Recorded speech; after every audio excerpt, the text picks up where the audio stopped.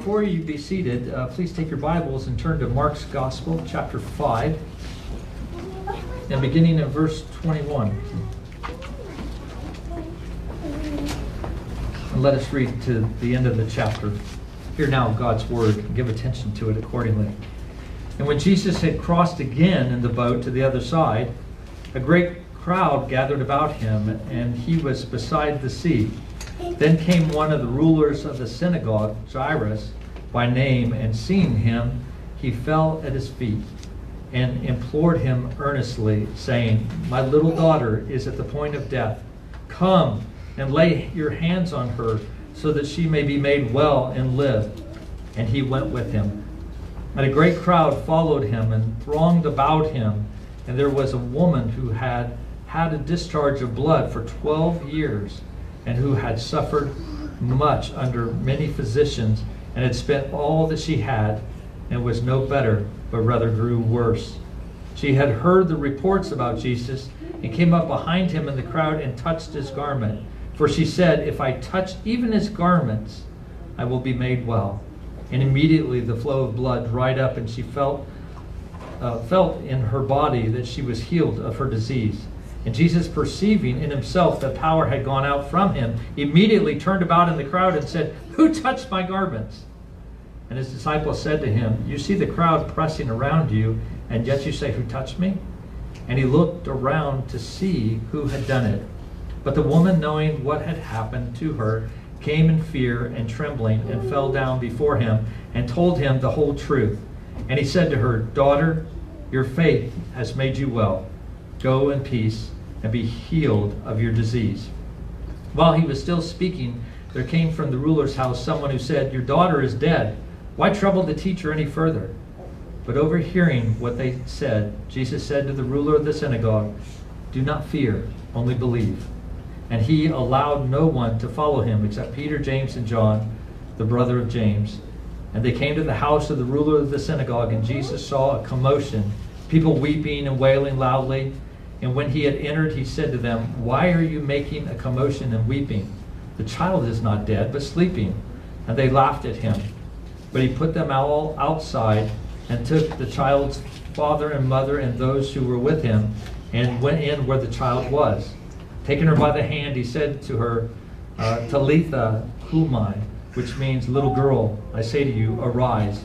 And immediately the girl got up and began walking, for she was 12 years of age. And they were immediately overcome with amazement. And he strictly charged them not that no one should know this, and told them to give her something to eat. Thus ends the reading of God's word. You may be seated.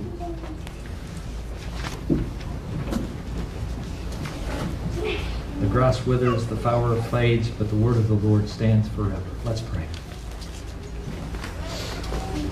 Heavenly Father, we thank you, Lord, so much for your faithfulness, that each Sunday that we could come and we could gather in your presence to hear your word preached.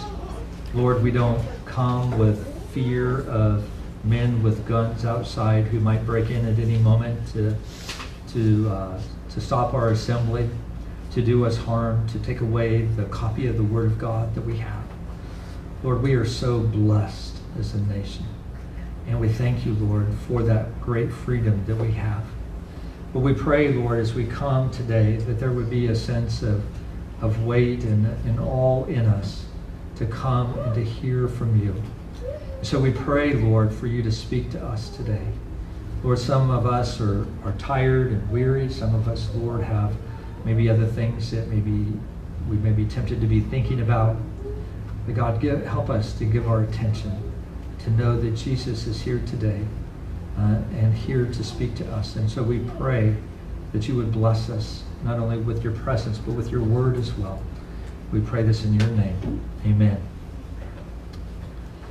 Well, throughout Mark's gospel, he has been driving home the truth that Jesus is the all-powerful King, that Jesus shows his control throughout Mark's gospel over and over and over. Even from the opening chapters, we saw how Jesus showed his authority over disease and illness, and the people were bringing people to him who were sick, and Jesus immediately healed them.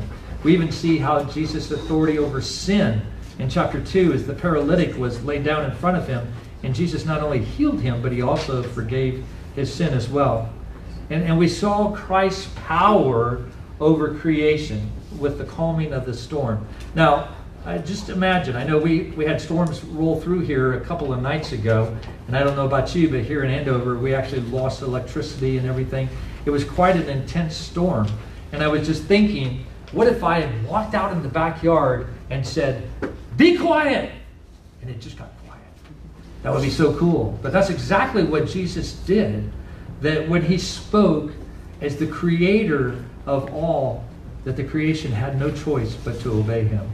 And even with the powers of hell and the demonic man, Jesus cast out those demons, and they were groveling before Jesus, begging him to grant their plea because they knew that they had no choice but to do what he said, and he cast them out. And today we see his power over death itself. Now, you know, they say familiarity breeds contempt. We've been looking at Jesus' power and his kingship over and over and over and over. And it would be so easy for us just to go, yeah, Jesus is all powerful. But I am so thankful for Mark's constant reminder to us of Jesus' position of authority over all things. Because brothers and sisters, we need to hear this. We need to be reminded of this, because we live in a world that is a mess. We live in a world that is ever changing and filled with uncertainty. Afghanistan, the hurricane with Ida. We have China, who appears to be a rising power. We have small countries experimenting with nuclear weapons. That's just on the international scene. Then on at work, and what's happening in your home and in your community, and all those things. And we need a rock on which to place our faith and our trust. Otherwise, there's no hope of peace for us as Christians. And if you remember, Mark is writing this to the church in Rome. And so he is writing to them, and he says, let me remind you of who the God is that you come and you worship Sunday after Sunday after Sunday. But you know, I think it's one thing for us to recognize that Jesus is the all-powerful King, and that everything is under his control, that he might do whatever he wants. And it is quite another thing to trust Jesus when you come to him for help, knowing that he is in control and he doesn't do what you expect him to do. You know, we may think we know Jesus. We may think that we're able to discern what it is that Jesus will do in particular circumstances. But how often does Jesus do something different than what we expect? Maybe we've been praying for something for months or weeks, and Jesus hasn't answered it according to what we want. And sometimes that leaves us baffled. Sometimes it leaves us frustrated. Sometimes even angry at God for not answering our prayers. And sometimes we're even cynical when it comes to believing in his promises and trusting in him. And sometimes he says to us that he loves us, but we are struggling to believe that. And there may be some of you who are here this morning that are wrestling with those very things right now. You know that Jesus is able to address what it is that you are facing, but it appears that he is not willing to do that. At least that's not what it looks like from where you're sitting this morning. And you may be tempted to think that if Jesus loved me, then he would not be doing the things he's doing, or he might be doing something differently. And so with that in mind, I want us to turn to our text today, Mark 5, 21 through 43. And I want you to see that this is sort of one of those picture-in-picture type events. Okay, you know what I'm talking about. You ever watched a show where they have the main scene that's going on on your TV? But then down here in the corner, there's another little screen, right? And they're showing some other event, or maybe they're showing this major event from a different perspective. And that's sort of what this is like today in Mark's Gospel. It's sort of this picture. There's this main event that's going on with Jairus' daughter, but there's also this other event that's going on as well that's related. And so I want us to look at this account of what I call the tale of two daughters. And what I'm referring here to is not only of obviously Jairus' daughter, but if you look at verse 33, when Jesus heals this woman with the issue of blood, he says, "Daughter, your faith has made you well." So there's two daughters, two situations, very different and yet very similar. And so let's look at these accounts this morning. And the first thing I want you to see is that sometimes, or Jesus will sometimes ignore your faith. Jesus will sometimes ignore your faith. Now, I was telling my wife about my sermon for today, and I told her my first point. She's like, "Really? You want to lead with that? Is your first point that Jesus will ignore your faith?" And it's not that Jesus really ignores our faith, but sometimes to us, that's what it looks like. You know, that it's how we may feel through the circumstances that we find ourselves in, that Jesus is ignoring our faith. And so let's look at this account. You have a little girl that's deathly ill, and her parents are coming to the end of themselves. And so they don't know what to do. And so Jairus, the father, he goes and he seeks out Jesus. Now, I remember, and I'm a fairly old man, so it's been a lot of years since I've been in seminary, but I remember one of my classmates in seminary actually preaching this text. They used an illustration that I still remember to this day. So I'd say he's a pretty effective preacher. But anyway, he says, imagine if you would, that your family was in the car and you were driving down sort of this secluded country road. And you're just driving down and everything's fine. And then all of a sudden your daughter in the back begins to have trouble breathing. And so much so that you're concerned. And so you pull off the road, in this deserted road, you jump out, you get in the back seat, you look, and she's not doing okay. And all of a sudden you're feeling very helpless, and you're panicking, and you look at your cell phone and there's no cell coverage. You're so far out. And so you begin to look around to see, is there a house close by? And so, you know, it's nighttime, pretty late, and so you run to this house that you see close by and you beat in the door, boom, boom, boom, boom, and there's no answer. And you just continue to beat, there's still no answer. And you're feeling the pressure that my daughter could be dying. And so you see another house, and so you run to that house, and it's dark too, but you beat in the door, and all of a sudden then you look up, and the upstairs lights come on, so you know somebody hears you, and you can hear them coming down the stairs, and they're muttering something about, "Be patient, I'm coming, I'm coming." But you know, brothers and sisters, if you were in that situation, you would be anything but patient. You would be panicking. Your little girl is dying. And I want you to understand that most likely there's that sense of urgency that Jairus has as he comes to Christ. There's that sense of urgency, of panic that takes over when you need to change the circumstances of your life, but you find yourself powerless to do so. And like I said, that's most likely exactly where Jairus was. And now, you got to understand, Jairus was an important man in Jewish life, okay? Mark describes him as a ruler in the synagogue, which was a lay position in the local synagogue, where he was responsible really for everything from the building maintenance to organizing the worship services. You know, who would do the Shabbat reading and all those kind of things. So he was sort of like a modern day combined elder deacon, you know, type person. And so in many ways, he was a very important man. But for him to come to Jesus, really, he was putting a lot on the line. If you remember, the religious community did not like Jesus. The local Pharisees very much did not like him. As a matter of fact, they've already gotten together with the political leaders of the day to see if they could figure out how to kill him. And not only that, but way back here in Jerusalem, the Sanhedrin hears about this teacher, so they actually have sent their envoy to this region to sort of check Jesus out. And they have. They're great theologians, you know, they're sort of sizing Jesus up and listening to his teachings and asking him questions, and they're not excited about Jesus as well. So here he is as a religious leader, as someone who's prominent in the community, sort of putting everything on the line. But what choice does he have? I mean, this is his child. And so he comes to Jesus beside the sea, as you can see in verse 21. But as he gets there, he finds this crowd. Now, as you think about crowd, I want you to think about Black Friday. Now, Black Friday, at least what Black Friday used to be. Okay, now Black Friday is stretched out over days. You could buy everything online. It's shipped to your house, no big deal. But there was a day and a time where on Black Friday, if you wanted to get those deals, you would line up at 3 a.m. in the morning, crazy people, lining up. And they're all outside this door, and they're just waiting to get in. And it's just like as soon as they open the door, boom! It's like dropping the green flag in a Indianapolis 500 race. Everybody just rushes in, and they're pushing and shoving each other to try to get to what they want.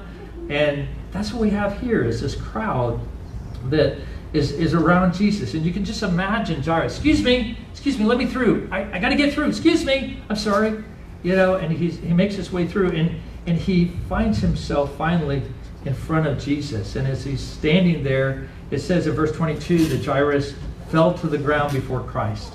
Just like the demoniac did in the previous account, he finds himself before Christ. And Mark records it this way. He says in verse 23, he's kneeling before Jesus, and he implores him earnestly, saying, "My little girl is at the point of death. Come and lay your hands on her so that she may be well and live." And so Jairus comes in one sense in humility, really pathetically pleading with all that he had for his daughter. I really like the way Martin Lloyd-Jones puts it. He says, ultimately, it is only the man who feels quite hopeless about himself who really trusts in God. Ultimately, it is only the man who feels quite hopeless about himself who really trusts in God. And that may be where Jairus was at that time. He was hopeless, and so he was turning to Christ. Now, I don't want you to then mistakenly think, though, that Jairus was a man of great faith. The simple fact was, I think in many ways, he was just desperate. He had heard of Jesus' miracles, probably, maybe even seen some, I don't know. And Jesus was his only chance. He likely knew that Jesus was able to heal his daughter, but the real question is, would he? Was he willing to do so? And so Jairus, like so many of us in coming to Christ, not so much out of love for Christ, but rather in what his need was, it was his desperation that drove him and gave him a glimmer of hope. Now, I want to say this. Often, despair is the prelude of grace. Despair is the prelude of grace. And although Jairus' faith was small, he would experience a great reward. Now, he didn't know that at this point in time, but he would. And it's interesting to note that Jairus tells Jesus, the Son of God, what to do and where to go and how the healing must happen. Look at verse 23. Come and lay your hands on her so that she may be made well and live. And as I was reading that, I was thinking, wow, what a different view that Jairus had from that of the Roman centurion. The centurion came to Jesus and he said, look, I have a servant that needs to be healed. And Jesus is like, okay, let's go. And the centurion, what did he say? No, actually, I'm not even worthy to have you come in my house.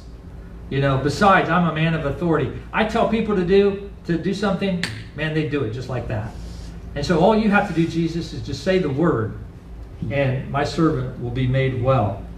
And we read in Matthew 8:10, when Jesus heard this, he marveled and said to those who were following him, truly I tell you, with no one in all Israel have I found such faith. Well, that was not the faith that Jairus had. Jesus, the one who spoke and the world came into existence, though patiently loved this frightened little creature that he had made, who was afraid that he was going to lose his daughter. I was thinking about this whole thing of Jairus sort of telling Jesus what to do. Come, you could lay hands on her and she'll be made well, and sort of laid it all out. And I was really sort of convicted about my own prayer life, and as how oftentimes I come to the Lord and I tell the Lord, this is my problem, Lord Jesus. Now just do this, and this, and fix it. And I was really convicted about that. I do that oftentimes rather than just pouring out my heart before him and trusting that he knows what is best and how he will answer that. But that can be our temptation sometimes, to tell Jesus what to do. But anyway, Jesus immediately sets out to go with Jairus. And we read in verse 24 that the huge crowd thronged about him. In other words, the people crowded around Jesus so much that they really left little room for them to get through. So Jesus and Jairus are really sort of fighting their way through this crowd. And they're really not moving much faster than the crowd is moving because they're pressing in so much around them. Sort of reminds me of an ambulance that's trying to get to the hospital with a patient, and the traffic is so heavy. Maybe you've seen this, but the ambulance almost can't move. They're just like trying to just keep moving just a little bit in and out of traffic to try to get going, but they can't go very fast. And that's a lot like how it was. And so you can just imagine how much the panic in Jairus' heart must have been as he was thinking about every moment could count with this little girl, and yet they were sort of stuck in this crowd. Well, unbeknown to Jairus, there's another desperate soul in the crowd. Now, this is the big picture, what we've been looking at. Now, we get to see the little picture-in-picture, the little one that's here. In verse 25 through 34, where Jesus deals with the woman. And while Jesus and Jairus are fighting their way through the crowd, a woman with a condition of blood flowing for 12 years came up behind Jesus, and she touched his cloak, thinking that if she could only touch his clothes, then she would be healed. And at the moment she did touch Jesus' clothes, the power of Jesus that calmed the sea, the power that drove out the demons out of this man, caused her bleeding to stop. Now, it may be hard for us to really truly grasp what this means to her, to a woman who's been suffering for 12 years. We could only imagine. But for 12 years of her life and her dignity and her spiritual standing, she has been consumed with this disease. Everything has been about this disease. She has gone to doctor after doctor after doctor. She has spent everything that she has. And she now, I'm sure, is probably poor, and yet she is no better, it says. It said that she had suffered under the hand of many doctors. Now, just to give you a point of reference here, think about it this way. On the same year that Jairus' daughter was born, this woman found out she had this issue of blood, and she has been battling that disease ever since that little girl has been alive. And so physically she has suffered under many doctors, but spiritually, you know that God in his law ordains that people with discharges, whether that be discharges with blood or pus or other bodily fluids, were to be regarded as unclean. And so these people were to be a perpetual living illustration, really, of sin. What sin is and what it does to people. How sin makes you dirty and contagious. And so they are sources of uncleanness. So, you know, even a woman who has, during her monthly cycle, would be considered unclean according to the law of God. Everything she touched was unclean. If she sat somewhere, she was unclean until the flow of her blood stopped. And she took the ceremonial bath that she needed to be clean. And of course, this woman was perpetually unclean for over a decade because of her flow of blood, which means she was banned from the company of her friends. She couldn't be around her friends because she was unclean. Even the embrace of her husband, if she was married, we don't know that, but if she were, she couldn't embrace her husband. The worship of God in her temple was off limits to her. She was not around God's people for years. And so spiritually and socially, she was isolated and was alone. And as a matter of fact, to be honest with you, she should never have been there with that crowd that day. But she was so desperate to get close to Jesus, because if she ever hoped to be healed, she needed to get close to Jesus. And praise God, she was healed. We read in verse 28, "For she said, 'If I touch even his garments, I will be made well.' And immediately the flow of blood dried up, and she felt in her body that she was healed of her disease. And Jesus, perceiving in himself that power had gone out from him, immediately turned about in the crowd and said, 'Who touched my garments?'" Now, to this, the disciples answered this way, and this is a very loose translation. Are you serious? You're in a Black Friday crowd. People are pushing all around you, and you're asking me, who touched me? At that point, though, Jesus stops and he looks around to see who touched him. Now, imagine this from Jairus' point of view. They're pushing their way through this crowd, trying to get through. They're only moving at a snail's pace. And then all of a sudden, as Jairus is pushing through, maybe Jesus is behind him, I don't know. But Jesus stops and Jairus is looking around going, no, let's keep moving. We got to keep us going in the same direction. And Jesus is stopping and he's looking around to see who touched him. And Jesus takes the time to talk to this woman. Now, why is that so important? I mean, as I was reading this story, I thought, well, Lord, she's healed. It's good. I'm sure that's probably what Jairus was thinking. If she was healed, we can just move on. But the text, while it doesn't tell us specifically why Jesus stopped to talk with this woman, I think Sinclair Ferguson hit the nail on the head when he said, first of all, Jesus stopped because he wanted to teach Jairus a lesson, which we're going to look at in just a minute. But also, he wanted to explain to the woman why she was healed. You see, Jesus wasn't content that the woman's body was healed. He wanted to make her faith clear and strong. She had received Christ's work into her life, and as Sinclair Ferguson said, she now needed his word. She got his work, but now she needed his word so that her faith could grow. And so we read in verse 33, the woman, knowing what had happened to her, came in fear and trembling and fell down before him and told him the whole truth. And he said to her, daughter, your faith has made you well. Go in peace and be healed of your disease. You see, the woman thought that if I could just touch Jesus, I could be healed. It's interesting to see some commentators thinking she might have been sort of superstitious, that she was just thinking that's the way that I would be healed. But Jesus wanted her to see that it was her faith that had made her well. It was not because she had come near enough to Jesus and that touched Jesus that healed her, but she had trusted in him that he could cure her, and he did. Of course, her faith, in one sense, didn't heal her. Jesus did. Okay, and I want to make that clarification.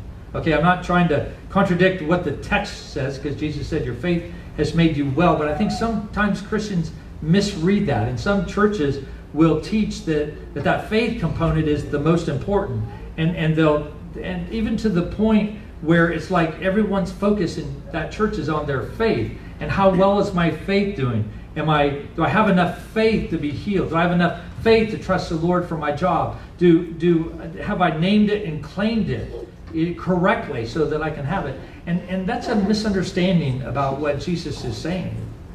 I mean, they forget sometimes that the object of the faith is what's most important. And this woman's faith was in Jesus, that he could heal her.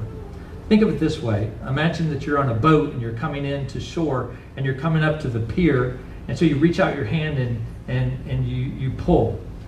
Now, what are you doing when you're doing that? Are you pulling the pier to yourself? Now, kids, you say, no, Pastor Rick, that's silly. You don't pull the pier to yourself. That's not the way it works. You're really pulling yourself to the pier. Well, it's the same way in one sense in regards to our faith. Is your faith pulling God to you? Is it making God do what you want? Or is faith doesn't work that way, though. Faith doesn't pull God downwards towards us to do our bidding. Rather, it pulls us upward to God to receive what he has from us. And in a sense, we are resting and we are trusting in him. We're placing our hope in him. And this woman in faith reached out to Jesus and he touched him. And there's a sense in which we need to understand that it's never a vain thing to reach out to Jesus in faith. Because when we reach out to Jesus in faith, he never ignores us. But Jesus is not content to simply meet this woman's need. He's not content for us even just to meet our needs where we are. And he wants to connect with our soul. He wants you to know him as he is. He wants you to strengthen your faith. He wants to reveal things to you about himself that you may have never experienced. And I tell you that, brothers and sisters, because when we get into times when we are praying things, whether it's we're praying for our kids, whether we're praying for some other need that is very dear to our heart, and Jesus doesn't answer those things, we may think that God doesn't love us. But the reality is God loves us so much. He wants to not only meet the need that we have, but he wants us to know him as he is. And so sometimes he makes us wait so that we can actually know him as he is. Now, I wouldn't be surprised. I talked about earlier about Jesus is not content simply to meet their needs. He wants to reveal who he is. Well, I wouldn't be surprised if Jairus felt that Jesus was ignoring his need as he's standing there and Jesus is conversing with this woman, much like we do when our faith is faltering. And when we question, we know God is able, but we wonder if he is willing. And the answer is yes, he is very willing, but he may want to show us more than what we're looking for. And it's not that Jesus is ignoring our faith, rather Jesus seeks to have our faith grow. And that takes us to our second point. Jesus will grow your faith. In verses 35 through 37, he says, while he was still speaking, there came from the ruler's house some who said, your daughter is dead. Why trouble the teacher any further? In just that instant, the growing flame of Jairus' hope is snuffed out. Ultimately, it is only the man who feels quite hopeless about himself who really trusts in God. But I will tell you, probably at that moment in time, Jairus was struggling. And Jesus knew that. Jesus knew that. Jesus knew that this brother was struggling. And he may have felt much like we oftentimes feel when Jesus doesn't act in the way that we think he ought to act. And we are baffled and we are frustrated and we are angry. I don't know what was going on in Jairus' mind, but I want you to know that this is one of the moments that not only did he feel like his faith was being snuffed out, but I want you to know that it was at that very moment that Jesus was there walking with him. Look at verse 36.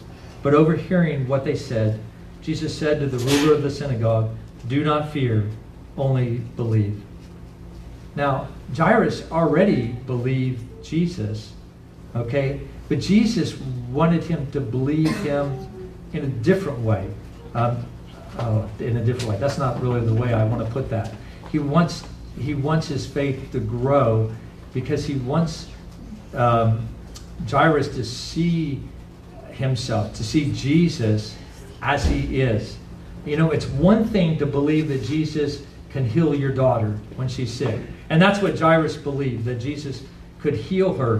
But then when she died, that's it. There's no more. And Jesus is basically saying to him, oh no, I can do so much more than that. I actually can bring her back to life. And I want you to believe. Okay? I want you to commit yourself. Okay? And I want you to act upon that reality that I can do more than just heal your daughter. And so he says to him, don't doubt, but believe. It sort of reminds me of the movie Indiana Jones and the Last Crusade. You remember towards the end of the movie where Indiana Jones is facing this chasm and his father has been shot and wounded and he's trying to get to him and he has this clue, but there's this chasm between him and the other side, and there's a scene where he takes his foot and he just steps forward into the chasm. There's nothing there. There appears to be nothing there but a chasm, but he trusts that there's something there because of the clue that he's repeating over and over and over in his head. And Jesus wants Jairus to commit in that sense, to act upon what he said, trusting Jesus even with his daughter's life. It's an important lesson, brothers and sisters, about suffering that we all need to learn. That God's providence is always instructive. In other words, the way that God brings about all the things that happen in our lives are meant to instruct us. They are meant to teach us.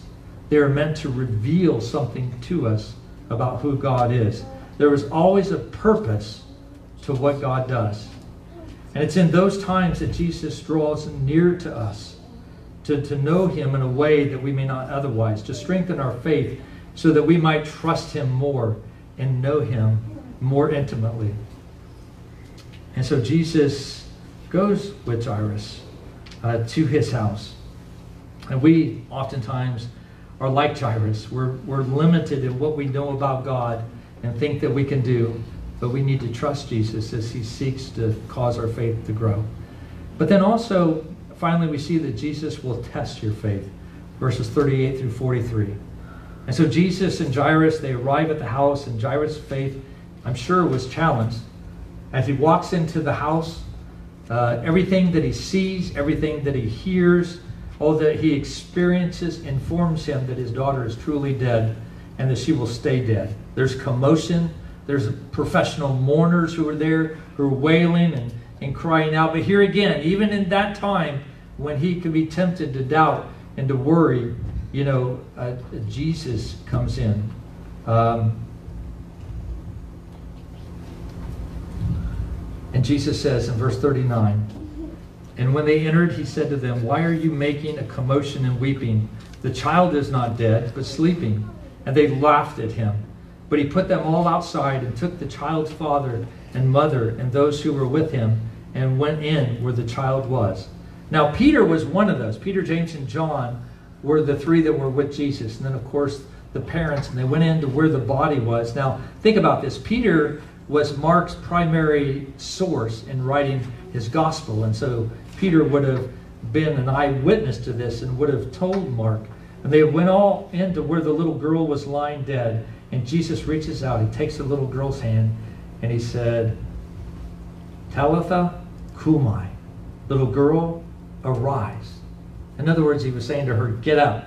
These are words that her mother could have easily just probably spoke to her many times when she went to get her up out of bed in the morning. Kids, don't your parents sometimes come and say, kids, get out of bed. Let's go get dressed. Let's eat breakfast. Let's go.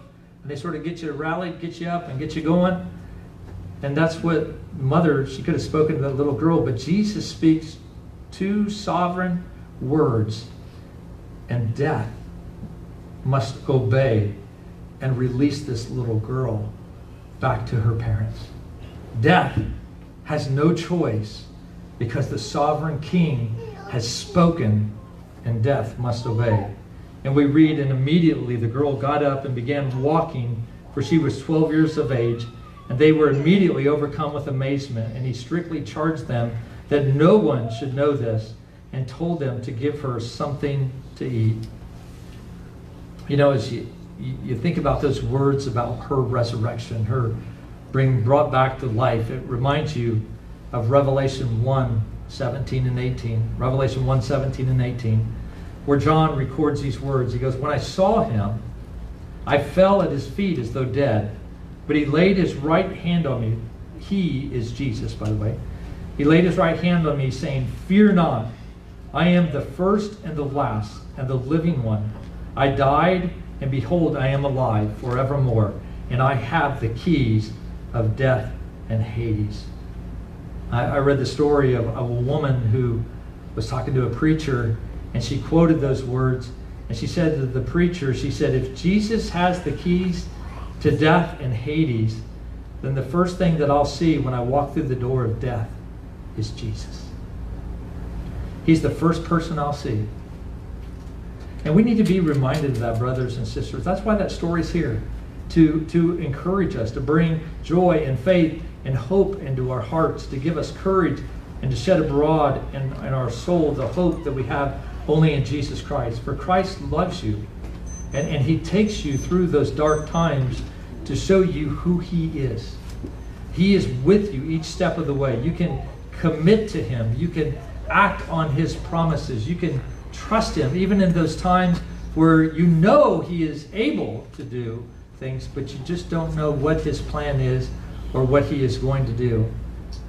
And then one day, when you face that ultimate test, like our brother Dennis Turner did, as he faced death, The first face that you'll see, the first hand that will take hold of you, the first voice that you will hear on the other side of death will be His. The sovereign, omnipotent, powerful Lord Jesus Christ, who it appears sometimes ignores our faith, although He doesn't. The Lord who seeks to grow our faith and the Lord who tests our faith will receive you into His eternal reward, because He is a good and a faithful, powerful King. Let's bow our heads this morning.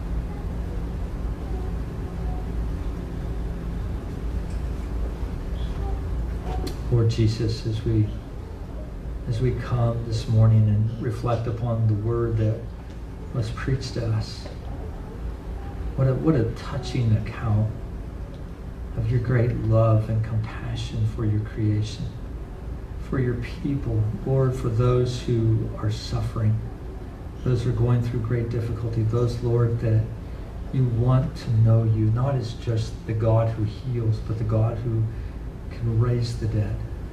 And Lord, there may be those that are here today who are struggling because we have ideas of who you are, God, and you're not operating the way that we think, and we're wrestling and we're struggling in our faith, and yet in the background you are so loving, you're so compassionate, you're so patient, Lord, to help us in our faith and those things that we're wrestling with. Help us, Lord, as we trust you, as we rest in you. Give us strength. Speak the word, Lord, when we're tempted to doubt, when Satan is whispering his lies into our ears, much like those men who bring the news to say, your daughter's dead, it's over, forget it. Let us have faith. Let us listen to you, not listen to the voice of Satan, and trust you, knowing that you are good, that you are all powerful, and you are willing. And Lord, I pray that you would reveal yourself to us as your people. Lord, if there's someone that's listening today who does not know you, pray, God, that you would open their hearts, open their eyes to see you for who you are, and to receive you by faith, to admit, recognize their sin, to turn to that and look to you, O God, for hope.